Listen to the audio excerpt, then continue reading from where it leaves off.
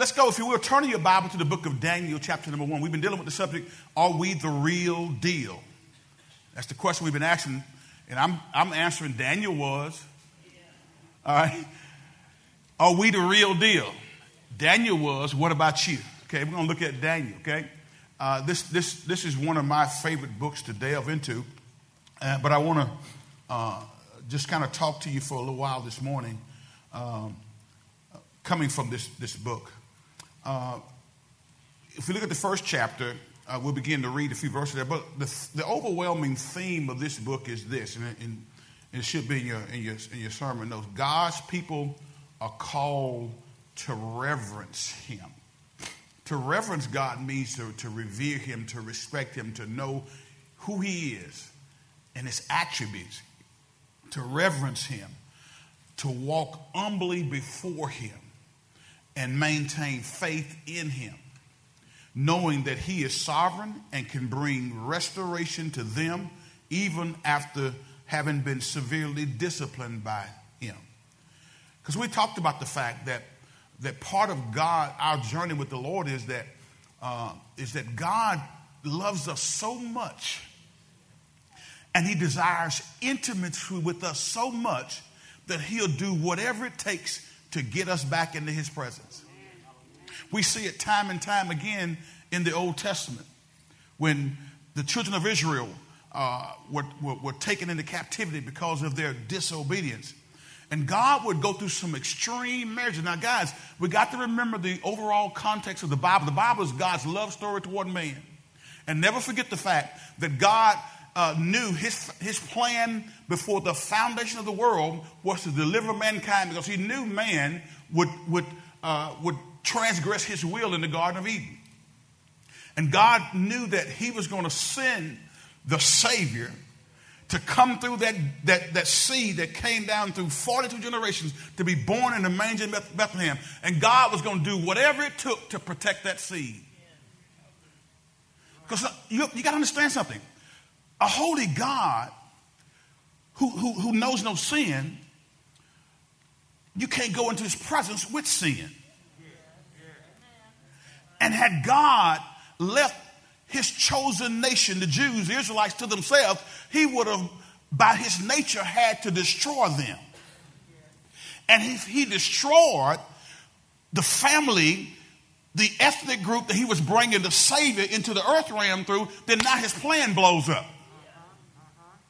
And you know what? God ain't going to let His plan blow up for none of us.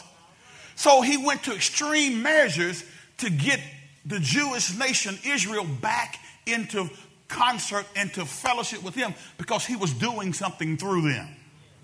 Are y'all with me today?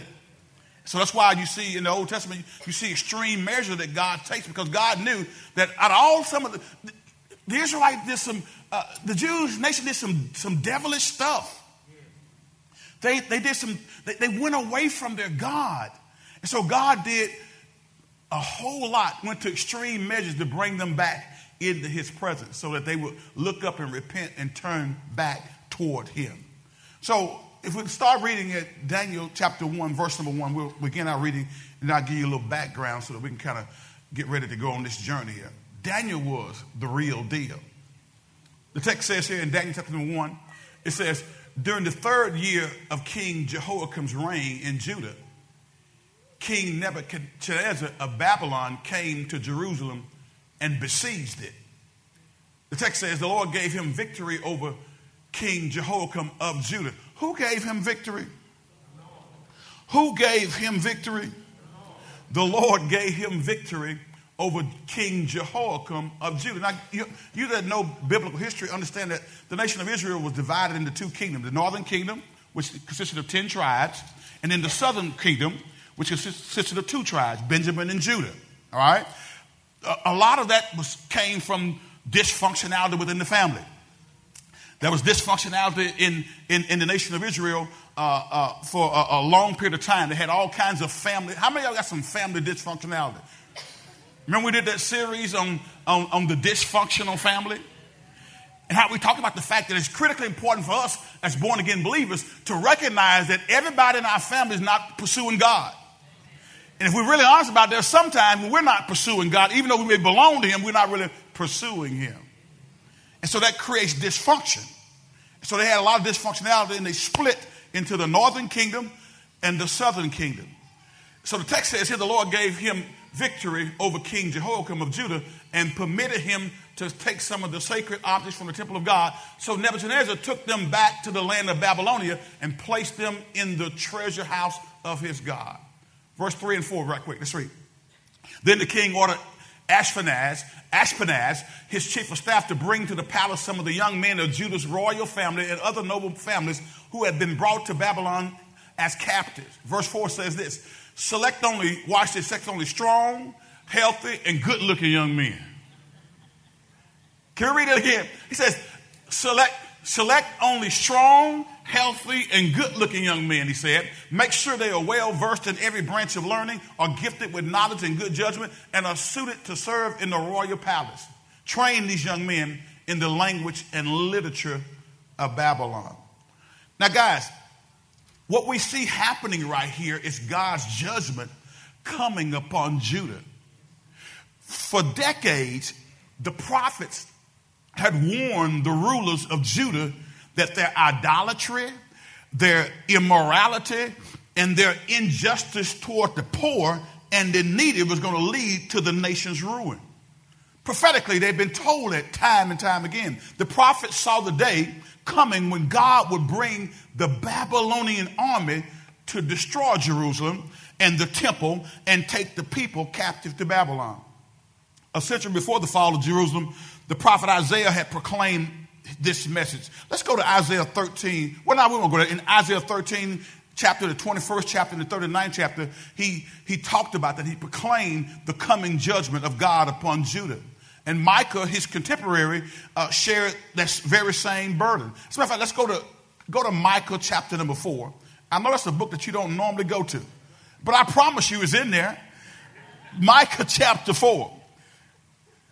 Verse number 10. Micah chapter 4, verse number 10. Glory to God. Micah chapter 4, verse number 10. This text says this: writhe and groan like a woman in labor. How many of y'all ladies out there have had a baby and you groaned in your labor? I need some hands for some mamas out there. Labor is not pleasant. I don't think any of y'all should have like, oh, look at this pain. Glory be to God.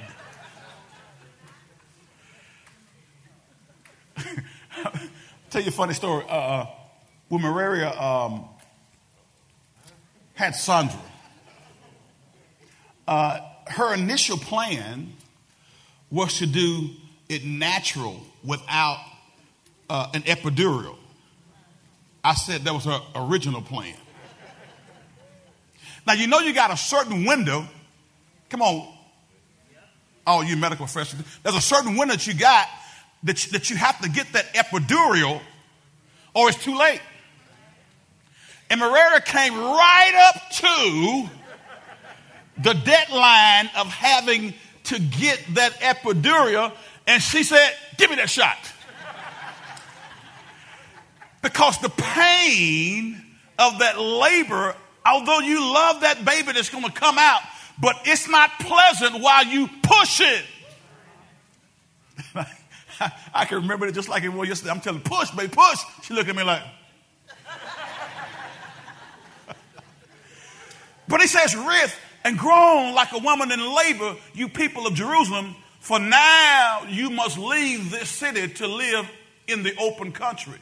You will soon be sent in exile to distant Babylon, but the Lord will rescue you there. He will redeem you from the grip of your enemies. Now, check this out, guys. If you go back to the book of Daniel, the Bible said God delivered King Jehoiakim of Judah into the hands of the Babylonians, which tells me that God is protecting his plan for, amen, mankind. God is protecting his plan to bring the seed through the Jewish nation to be born in a manger in Bethlehem. And he'll go to great measures to protect the seed. Now, guys, we got to realize something, that God loves us, but he loves us enough to discipline us. Again, the prophet Habakkuk couldn't understand how Jehovah could use the godless Babylonians to chasten his own people. As a matter of fact, let's go to Habakkuk, another book that you probably haven't been to lately. Habakkuk chapter number 1. Let's go to Habakkuk chapter number 1, verse number 1. And let's look at what was happening here as the prophet of God is pondering. He says, this is the message that the prophet Habakkuk received in a vision. Watch this. Here's the message. How long, O Lord, must I call for help, but you do not listen? Violence is everywhere. I cry, but you do not come to save. Next verse says, but must I forever see these evil deeds? Why must I watch all this misery wherever I look? I see destruction and violence. I am surrounded by people who love to argue and fight. How many of y'all know that we're in a day and age where we're surrounded by folks who love to argue and fight? This nation is in turmoil and everybody mad. Everybody's upset. But look at this climate here. It says, must I forever see these evil deeds? Why must I watch all this misery? Wherever I look, I see destruction and violence. I am surrounded by people who love to argue and fight. Watch what it says in the next verse. The law has become paralyzed and there is no justice in the courts. Sound like America today, baby. The wicked far outnumber the righteous so that justice has become perverted. Guys, let me tell you something. A democracy doesn't work absent morality. Democracy doesn't work when you don't have people who have a moral compass to say, we got to call stuff right and we got to call stuff wrong. Oh, I feel the Holy Ghost up in this place today. And see, we got to get back to the point to where we as the church are not swayed by societal norms, and we got to stick with the word of God and to say that God's word gives me a blueprint for what's right and what's wrong. Because here's what people say when you start talking about what's right and what's wrong, but don't judge me. As a matter of fact, I told you before, and I said it all the time, and we see it in Corinthians. In actuality, guys, there is some truth in that statement when people say that for a non-believer. Because we that are in the church, Paul said it's not my job to judge those out there. But he says very much is your job to judge those in the church who are sinning. And as a church, we have to decide what is sin. Sin is whatever the Bible says is unrighteousness. Amen. So we have to deal with we have to call things as they are in the spirit of love. Speak the truth in love. Okay. The law has become paralyzed and there is no justice in the courts. The wicked far outnumber the righteous, so that justice has become perverted. Keep reading, guys. It says, well, the Lord replied, look around at the nations, look and be amazed, for I am doing something in your own day. Something you wouldn't believe even if someone told you about it. How many of y'all ever felt that way about God? Somebody tell you what God does, you know, I can't see it. I just can't see it. I just can't see it, Pastor. Sometimes you can't see what the Lord is doing, but learn how to trust him. The old folks say, even when I can't trace him, I'm still going to trust him. Even when I can't see what he's doing, I'm going to trust what he's doing. Look at what he says in the next verse. He says, I'm raising up the Babylonians. Here's the prophetic word now, okay? I am raising up the Babylonians, a cruel and violent people. They will march across the world and conquer other lands. Text says this next verse. They are notorious for their cruelty and do whatever they like. Next verse says what? Their horses are swifter than cheetahs. Man, that's fast, isn't it? And fiercer than wolves at dusk. Their charioteers charge from far away. Like eagles, they swoop down to devour their prey. Next verse. On they come, all bent on violence. Their hordes advance like a desert wind, sweeping captives ahead of them like sand. Next verse says what? They scoff at kings and princes and scorn all their fortresses. They simply pile ramps of earth against their walls and capture them. Look at the next verse. They sweep past like the wind and are gone, but they are deeply guilty, for their own strength is their God. They trusted in their own strength. But God is using them. He's using this heathen nation to deal with his people. Next verse. It says, O Lord, my God, my Holy One, you who are eternal, surely you do not plan to wipe us out. O Lord, our rock, you have sent these Babylonians to correct us, to punish us for our many sins. I got to stop right there because, again, this is the prophecy concerning God's dealing with his people. Let's go back to the book of Daniel right quick. All right? Now, I want you to make just a mental note of this. I don't make this on your notes, but just make a mental note of this. God would rather have his people living in captivity in a pagan land than living like pagans in the Holy Land and disgracing his name. I got to repeat that sounded good to me. God would rather have his people living in captivity in a pagan land than living like pagans in the Holy Land and disgracing his name. So he has to deal with them. Now, as we take this inside look at the life of Daniel, let's know some key facts about him before we get into the meat of our text today. We're in Daniel chapter number 1. First of all, Daniel himself was born into a royal family. You see that in the 3rd verse and the 6th verse of this first chapter. He was born into a royal family. He was royalty. But how many of y'all know that whenever, during this period of time in history, whenever a conquering nation came in and won victory in war over another nation, they would go and get the best of the best. Get back to Daniel 1. Watch what they say here. Watch what the Bible says in Daniel chapter number 1. And let's start reading again at verse number 1. Daniel chapter 1, and we'll start reading at verse number 1 again, okay? Are y'all still tracking with me today? Are we the real deal? Daniel was. During the 3rd year of King Jehoiakim's reign in Judah, King Nebuchadnezzar of Babylon came to Jerusalem and besieged it. This was not by happenstance. It had already been prophetically put out there by God's prophet, so now we see it coming to pass. The Lord gave him victory. The Lord gave him victory. Who gave him victory? The Lord gave him victory over Jehoiakim of Judah and permitted him to take some of the sacred objects from the temple of God. So Nebuchadnezzar took them back to the land of Babylonia and placed them in the treasure house of his God. Verse 3 and 4 says this: Then the king ordered Ashpenaz, his chief of staff, to bring to the palace some of the young men of Judah's royal family and other noble families who had been brought to Babylon as captives. And verse 4 says this: select only what? Strong, healthy, and good-looking young men. So Daniel was born into a royal family. He was apparently physically attractive. Ladies, Daniel would have been the kind of man you're like, ooh, I don't mind marrying him. The text, what does your Bible say? How many of y'all ladies who are single want a strong, healthy, good-looking, saved man? Can I get in single ladies? Almost single ladies? You want a strong, healthy, good-looking, saved man. Look at the next one. He got no Lord. Now, it amazes me sometimes when I'm doing counseling how some, and again,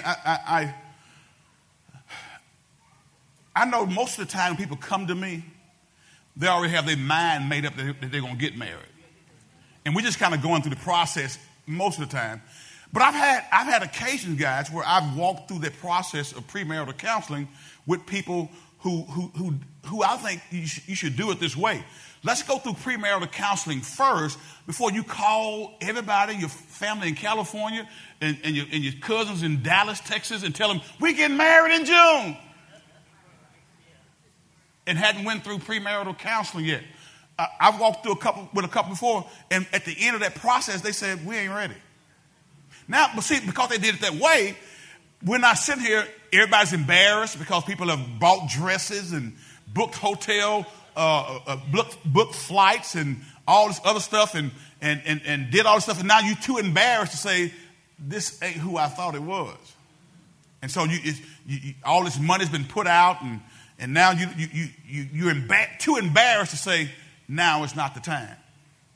But I will tell you, when we learn, I'm talking about this, whenever you decide to go get married, please do premarital counseling before you announce it to everybody. That would be the proper way to go, okay? Because most of the time people already have their mind made up, and it don't matter what I say, they're gonna get married. But He said, strong, healthy, good-looking young men. He said, make sure they are well versed in every branch of learning, are gifted with knowledge and good judgment, and are suited to serve in the royal palace. This was customary for nations that conquered other nations. To the victor goes the spoils. They get the best cows, the best horses, the best servants, the best women, the best young men, and they bring them back to their nation and bring them into servitude. And that's what's happened to him. So Daniel was good looking, healthy, strong, physically attractive. His name means God is my judge. And he was uncompromising in his faithfulness to God. His contemporaries acknowledged both his righteousness and his wisdom. When somebody's your contemporary, that means somebody who's your cohort on the same level that you are. Watch what the text says. If you will, let's go to Ezekiel, the 14th chapter. Ezekiel, another prophet of God, is talking about Ezekiel, the 14th chapter, verse number 12. Ezekiel 14, verse number 12. When your contemporaries acknowledge your righteousness and your wisdom, that's a good thing, rather than you acknowledge it. It's kind of like in basketball, or say, for instance, in basketball, you bragging about how good you are, how good you were in playing ball, but what are your contemporaries saying about you? See, when I listen to Magic and Bird compliment each other. Do y'all know who Magic and Bird is? Magic and Bird respected each other so much so they were so respected that you don't even have to call their last name. All you got to do is say Magic and Bird. How many of y'all know who Magic and Bird is? All right, you know, right? Because they listen, guys, those two players arguably saved the NBA. Do y'all recall that before Magic and Bird, the NBA Finals would not even be shown live on TV? It was tape delayed and they showed it after the 10 o'clock news because it was so unpopular, nobody wasn't watching it. Until Magic and Bird came along. Those two guys, if you ever study and listen to them, any interviews they do nowadays, they were fierce competitors, but they respected one another. They respected each other's game. So my question to you is, who's talking about you? What contemporary is talking about you? I don't want to hear what you got to say. The Bible says, let another man's lip praise you and not your own. Anytime, Kenny Wayne, when you run into old players we played against in high school, if they're always bragging about how good they were and ain't nobody else saying how good they were, watch out, there's a dead cat on the line somewhere.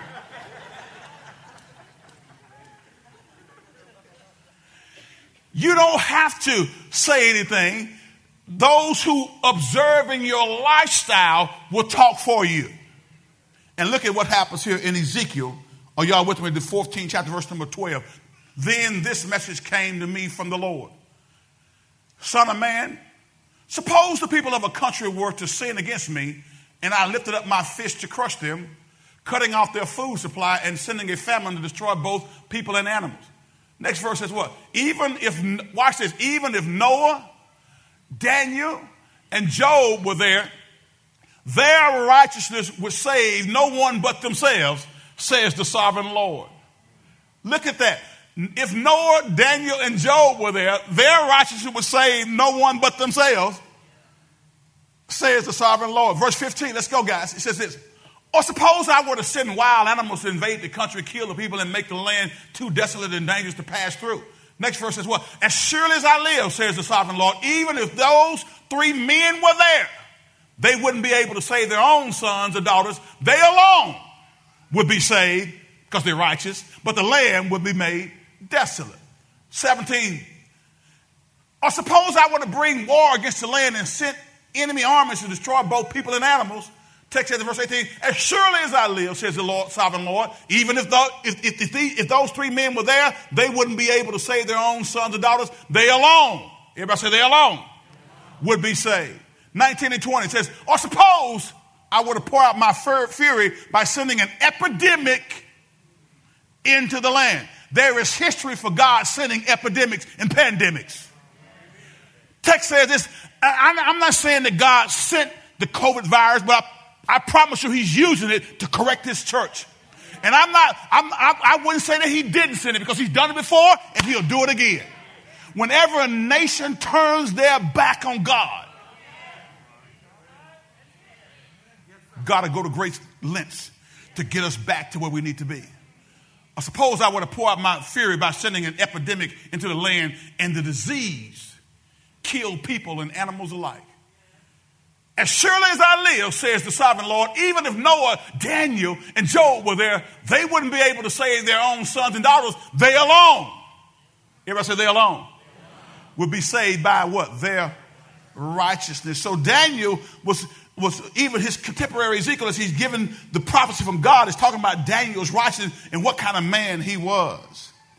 Daniel was taken captive as a youth to Babylon by King Nebuchadnezzar, and he was likely around 15 to 16 years of age when this happened. And that tells me something. Teenagers.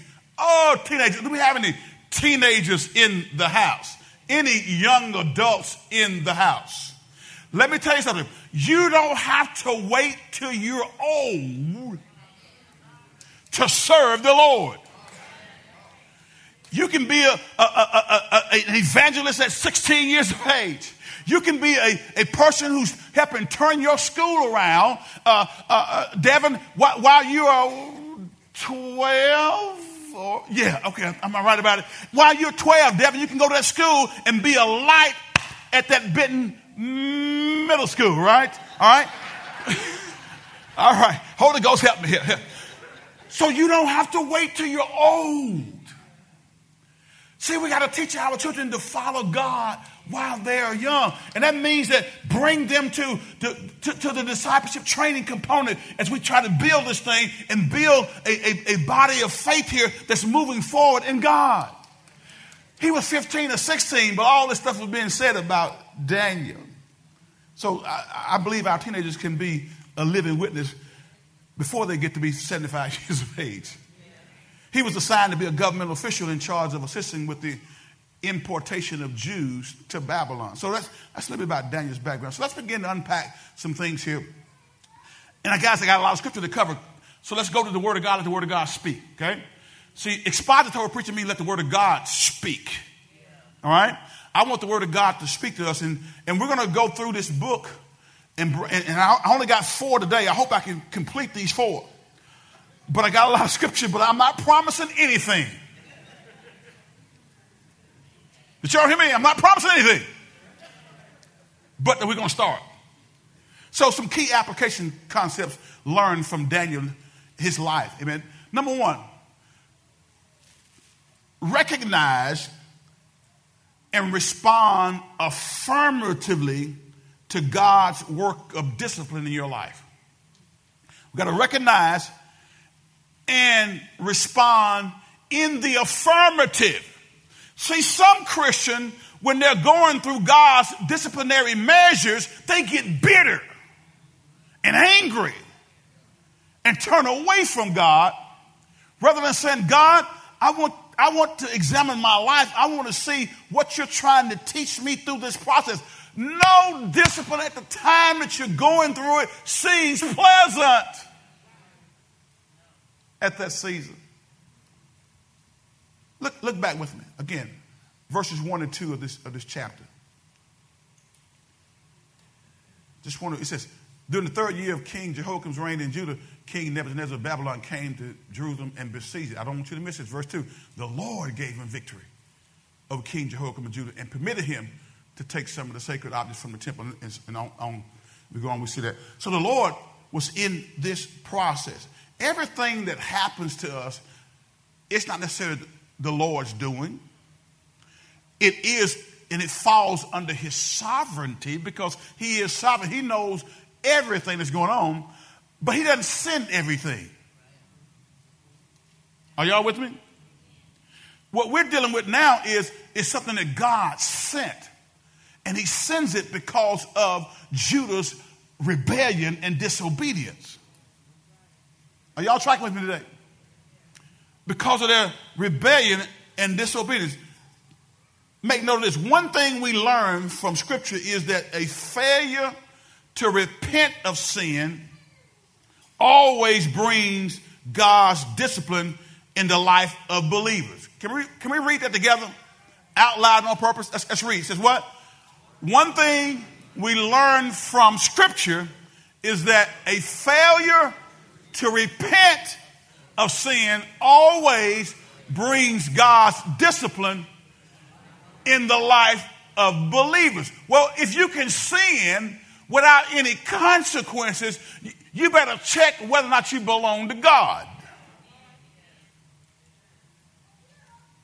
If you can go out and cheat on your wife, you can go out and get drunk as a skunk.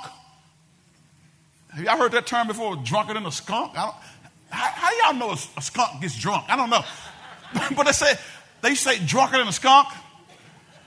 Or if you're abusive, if you're a foul person, and you can do that, and you don't experience any consequences, you may be just a church member and not a child of God. Because when you belong to God, he's going to discipline you. God disciplined David. Let's go to Psalms 32, verse 3 through 5. He disciplined David, didn't he? Hallelujah. Thank you, Jesus. Go to Psalms 32, verse number 3 through 5. Text says this, when I refuse, this is the psalmist David, when I refuse to confess my sin, my body wasted away and I groan all day long. Day and night your hand of discipline was heavy on me. My strength evaporated like water in the summer heat. Next verse. Finally, I confessed all my sins to you.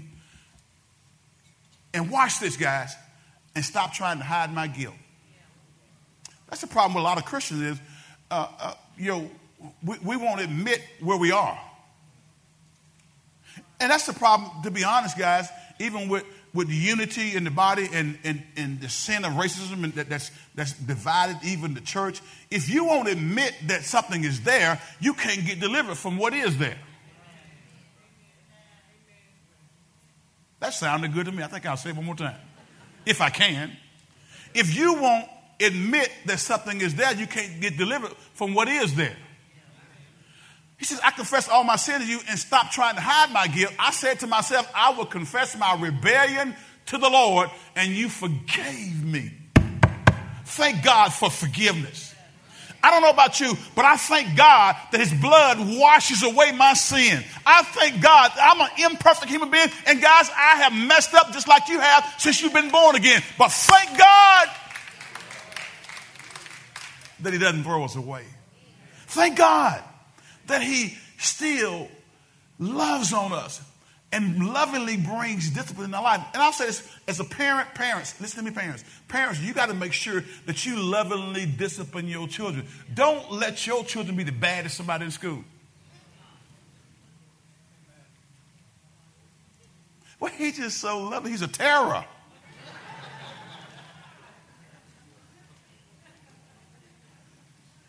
You got to discipline them. If the Lord loves us, he disciplines us. Then as a father, as a mother, we got to discipline our children.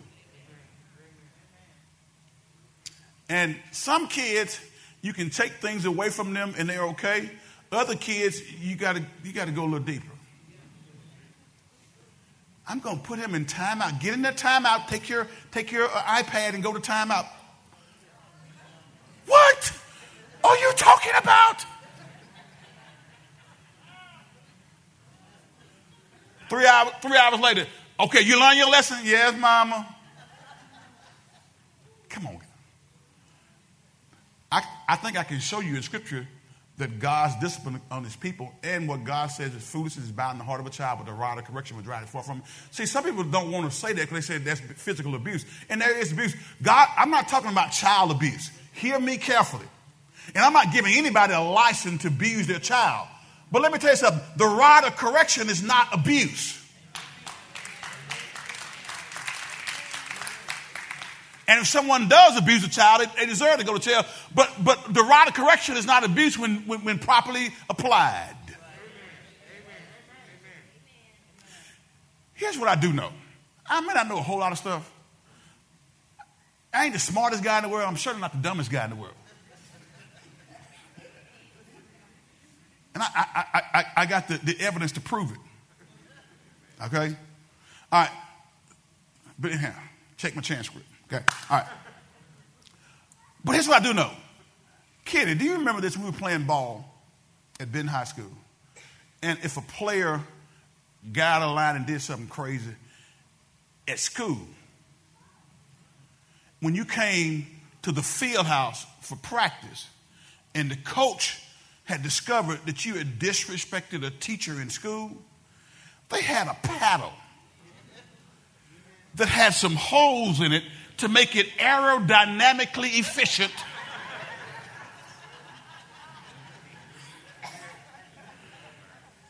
to meet your backside. And when that happened, it may have been 4 or 5 licks. Put your hand on the desk. Take those 4 or 5 licks. And something changed from that point forward in how you dealt with those teachers. All I'm saying is, we're not warped because we got the rod of correction applied appropriately, and we're not mentally messed up.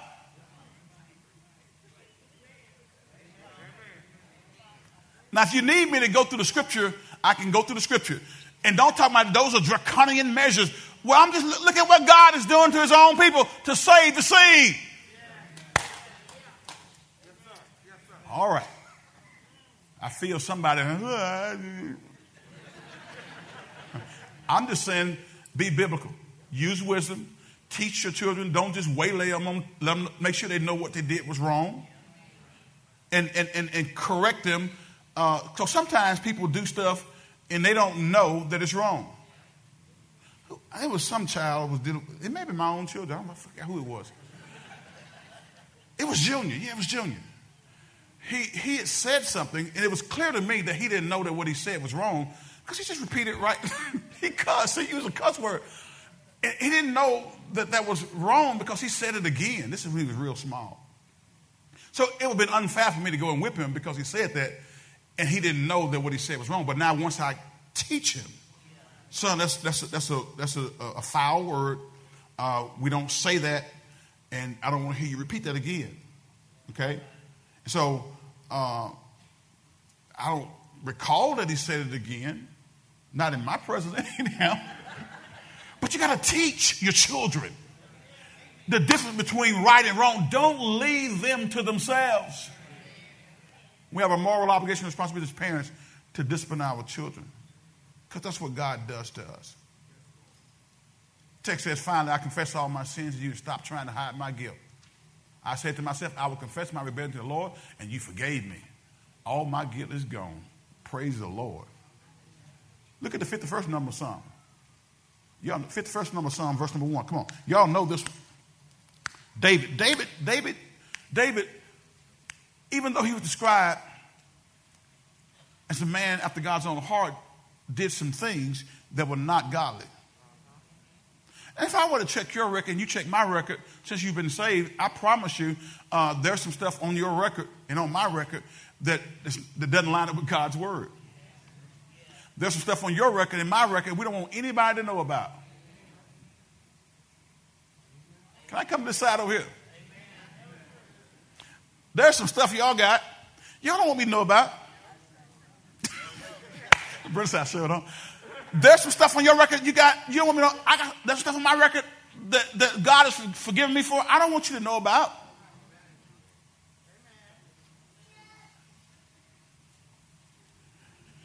You got stuff on your record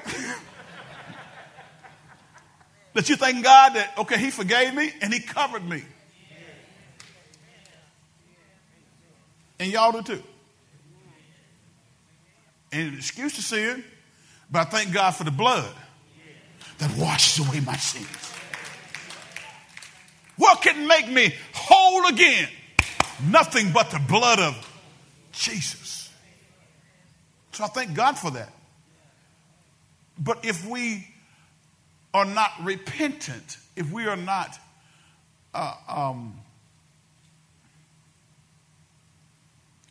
if we're not taking God seriously, then God will come in and deal with us as his children. And guys, let me say this too. For some of y'all who are embarrassed to say what the Lord has delivered you from, God, when you go through a thing and God delivers you. And some of y'all have done this, and I've even called some of y'all and commended you for telling your story, because somebody was dealing with the same thing you were dealing with, and you told your story to them to encourage them that you can get through this. Okay? So we're not going to be a church who's going to condemn somebody to hell for something that God has forgave them for. And when God says, tell your story, tell your story. But what are people going to think? Well, people going to think whatever they want to think. I can promise you, you can do whatever. You can be the best person in the world, and people will think whatever they want to think about you. If somebody listens to my message and they catch a glimpse of it, they're going to think something about me. When I just said something about the rod of correction, they're like, oh, he's promoting child abuse. No, I'm not. Okay. Are y'all still with me? Are we still moving here? We're on number one, guys. I only put 4 here on purpose. But let's go. Have mercy on me, oh God, because of your unfailing love, because of your great compassion. Blot out the stain of my sins. Verse 2, let's read together. It says, well, wash me clean from my guilt. Purify me from my sin. Glory be to God. Verse 3, for I recognize my rebellion. It haunts me day and night. Sin ought to bother you. Even if you did it, it ought to bother you. The moment you start sinning and it doesn't bother you, check your heart. And here's the dichotomy of that thing. See, sin is pleasurable for a season. Can I talk to y'all real quick? Have any of y'all ever been drawn to a sin and it pulled you, and the sin was pleasurable while you were sinning, and then the moment that you stopped, guilt came?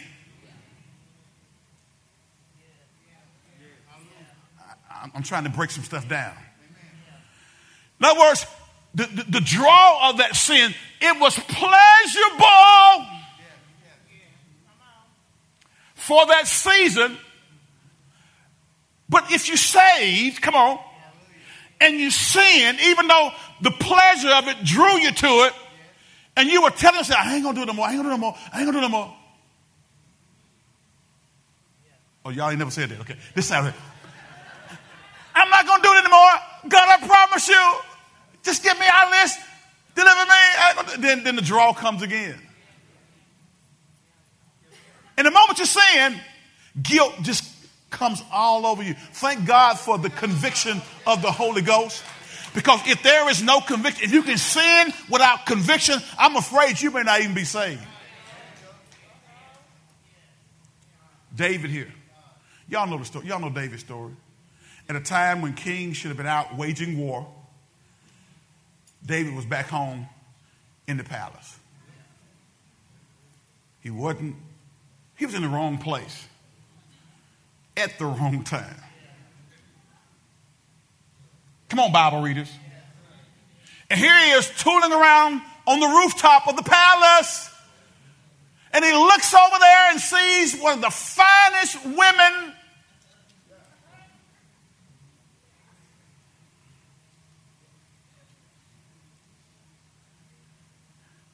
that was in the kingdom at that time. Because, you know, kings got the best of the best. And he looked out there. It wasn't the fact that he saw the woman. It was the fact that he saw the woman and then he went a step further.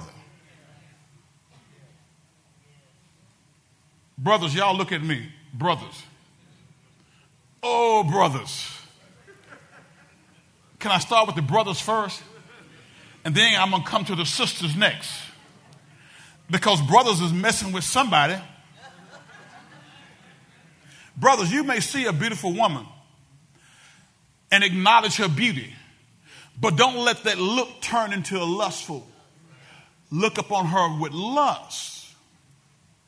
Because then when you become ensnared, lust, when it's conceived, bringing forth sin. So David saw Bathsheba bathing. And he sent for her. Now you got to understand the dynamics of this thing. When the king sent for you, It wasn't, well, I ain't going. That you went in this culture. So y'all know the story, how he had sex with her, ended up impregnating her, and tried to hide the pregnancy by bringing the husband home from the battlefield and trying to get him to sleep with her. Now, come on now, this is going through David's mind, the man who he's trying to cover his sin, trying to hide it. Was it Uriah? He wanted Uriah to go, hey man, you come off the battlefield, man. Just go spend some time with your wife. And when men came home from war, you know what happens when men have been away. Baby boom generation. You know why there was a baby boom? Because men had been at war in World War II, and when they came back home, babies started booming. That's why they call it baby boom. So he tells Uriah, go. But Uriah was such a noble man that he says, my men are out there fighting on the front, and I can't go home and have pleasure with my wife when my men are out there battling. My God, what a man of courage. What a man of awesome conviction. Because I'm going to be honest with y'all. Can I be honest with y'all? Can I be honest with my church family?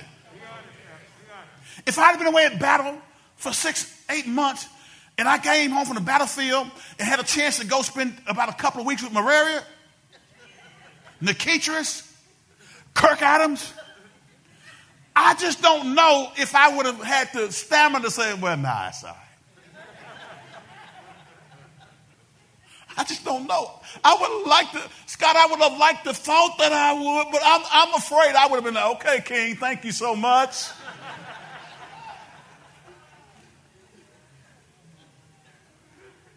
Lord, look at what David says. For I recognize my rebellion. It haunts me day and night. Have you ever did something that has haunted you day and night? Look at what he says. Next verse. Come on, let's go.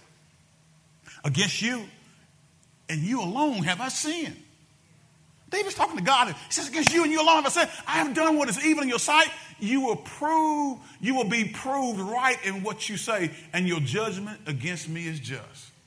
David said, I'm guilty. And sometimes, guys, some of the reason why some of us aren't being delivered is because we hadn't admitted that we're guilty. Some of y'all will go to your grave with that lie. You're going to argue it till you go to your grave. Then he see me, I ain't admit nothing. Not realizing that God sits high and he looks low. God sees you and you hadn't admitted it and haven't repented of it, then where's forgiveness going to come from? Next verse, let's come on. It says, for I was born a sinner. Yes, from the moment my mother conceived me. Next verse says what? Let's go. But you desire honesty. What does God desire? You desire honesty from the womb, teaching me wisdom even there. Purify my sins and I will be clean. Wash me, I'll be whiter than snow. Oh, give me back my joy again. You have broken me, now let me rejoice.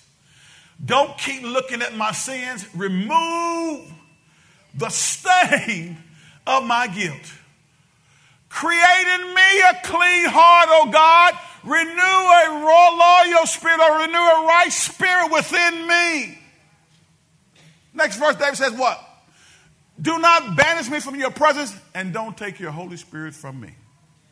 That's just David, guys.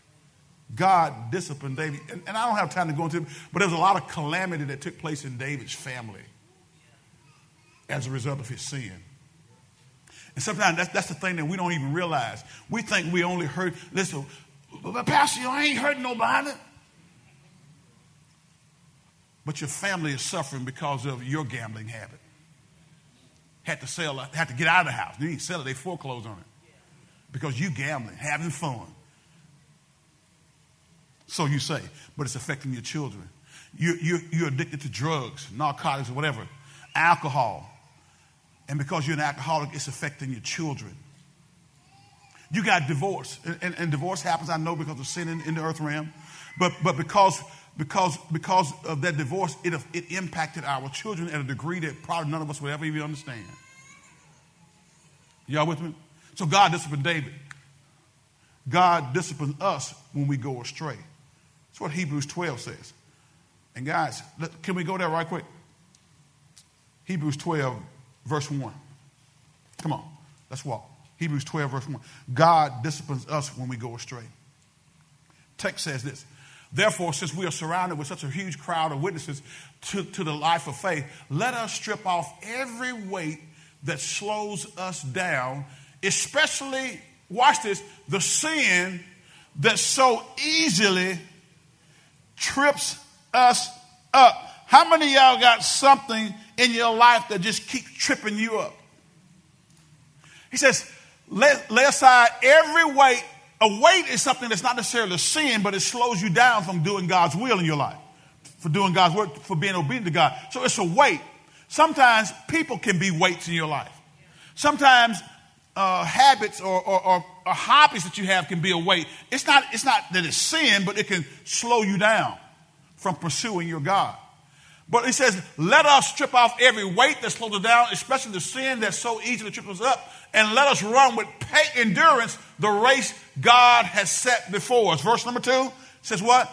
We do this by keeping our eyes on Jesus, the champion who initiates and perfects our faith.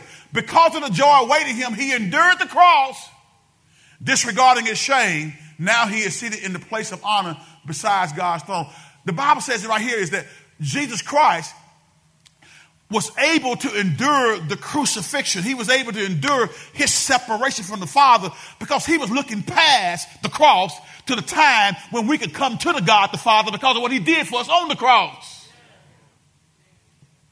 See, when you look beyond just right now and look to what God is doing, you can go through some things, you can suffer through some things, you can deny yourself some things because right now, okay, I want that dress, I want those shoes, I want that vacation, but I need to see myself debt-free. And so since I'm trying to work my debt-free plan, we made an agreement that we're not going to spend a whole lot of money outside our normal expenses until we get all this debt paid off. Now, I can look and see debt-free, amen, 10 months down the road, and now that means that I can suffer through not getting my favorite thing that I want to get because I can see where I'm going to be 10 months from now.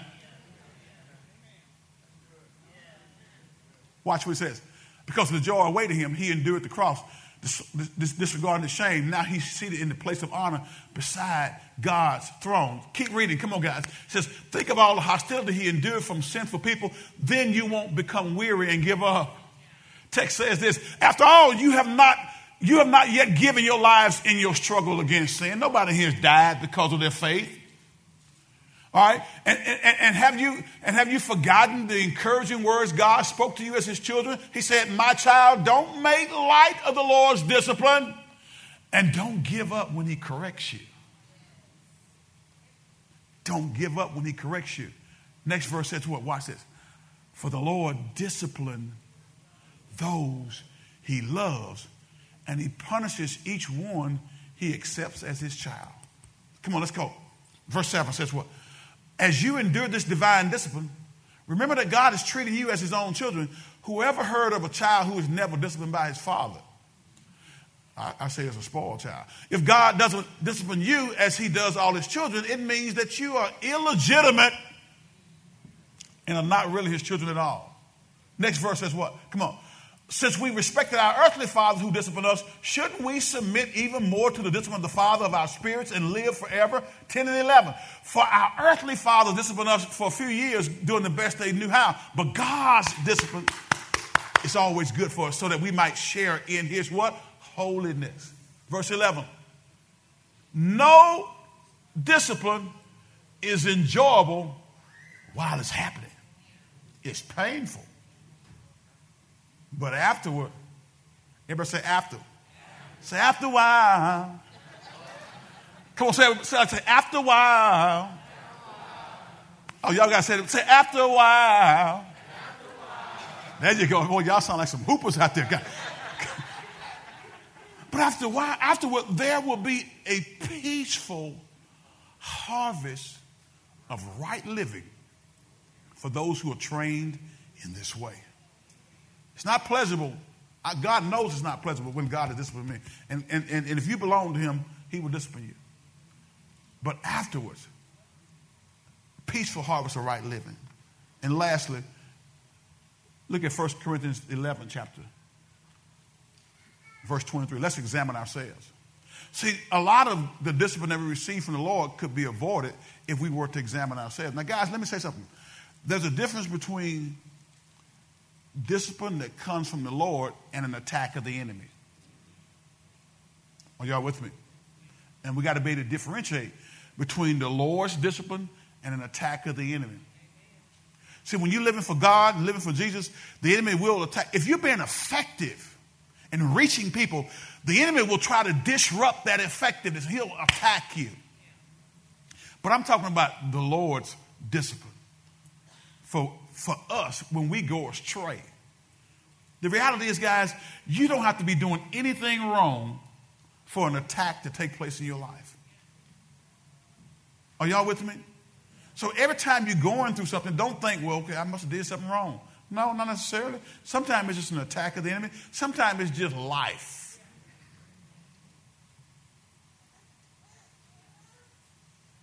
We had to replace a refrigerator not long ago in the house. Why would I go around? We've been in the house we've been there almost 20 years. Okay? Now, why would I go around saying, the devil is a liar? I'm under demonic attack. My refrigerator broke down. No, they only last for a long certain period of time. Maria and I discovered this is as long as we stayed in any one house. And we noticed that when you stay in a house for a prolonged period of time, you have to begin to repair stuff, change stuff, fix that screen door that you got pinned together with a safety pin. Some stuff is just life. Look at what he says here. And I'm finished. 1 Corinthians 11, 23. Watch what the text says. For I pass on to you what I received from the Lord himself. On the night when he was betrayed, this is Paul talking. Oh, this is Jesus talking, but Paul is referring here, right? Watch this. For I pass on you what I received from the Lord himself. This is Paul talking to the church at Corinth, saying, on the night when he was betrayed, the Lord Jesus took some bread. Next verse says what? Let's go. And gave thanks to God for it. Then he broke it in pieces and said, this is my body which is given for you. Do this to remember me. Next verse says what? In the same way, he took the cup of wine after supper, saying, this cup is the new covenant between God and his people, an agreement confirmed with my blood. Do this to remember me as often as you drink it. Text says, for every time you eat this bread and drink this cup, you are announcing the Lord's death until he comes again. Next verse says this, so anyone who eats the bread or drinks this cup of the Lord unworthily is guilty of sinning against the body and the blood of the Lord. Next verse. That is why you should examine yourself before eating the bread and drinking the cup. Before you partake of the Lord's Supper, examine your heart. Look at what he says here. Next verse. For if you eat the bread or drink the cup without honoring the body of Christ, you are eating and drinking God's judgment upon yourself. Next verse. That is why many of you are weak and sick, and some have even died. I didn't make this up. This is Paul talking about the climate in Corinth, the Corinthian church, which we know had its issues. It was a baby church. I said baby church. There were a bunch of baby Christians there. But he's talking about the lack of discerning the Lord's body, lack of dealing with what's in their hearts so they can purify their hearts before partaking of a very sacred oath, sacred ordinance, which is the Lord's Supper. That is why many of you are weak and sick, and some have even died. But if we would examine ourselves, we would not be judged by God in this way. Some stuff we're receiving God's judgment because we won't deal with it. And God loves us enough to say, if you won't deal with it, I'm going to deal with it. Many of us could save ourselves. All of us could save ourselves from God's judgment if we would look at our life and say, you know what, that's not right. That attitude that I portrayed was not right. God forgive me. And let me go apologize to that person for coming at them with that type of attitude. If we would examine ourselves, we would not be judged by God for the thing that we're doing that's wrong. Okay? All right. So I got to number one. And don't you be talking about me when you go home either. Recognize and respond affirmatively to God's work of discipline in your life. I don't know about you, but I've faced God's discipline in my life before. And I pray that you have too, because that indicates that you belong to him. And he's trying to perfect you. Every head bowed, every eye closed. Father, we thank you.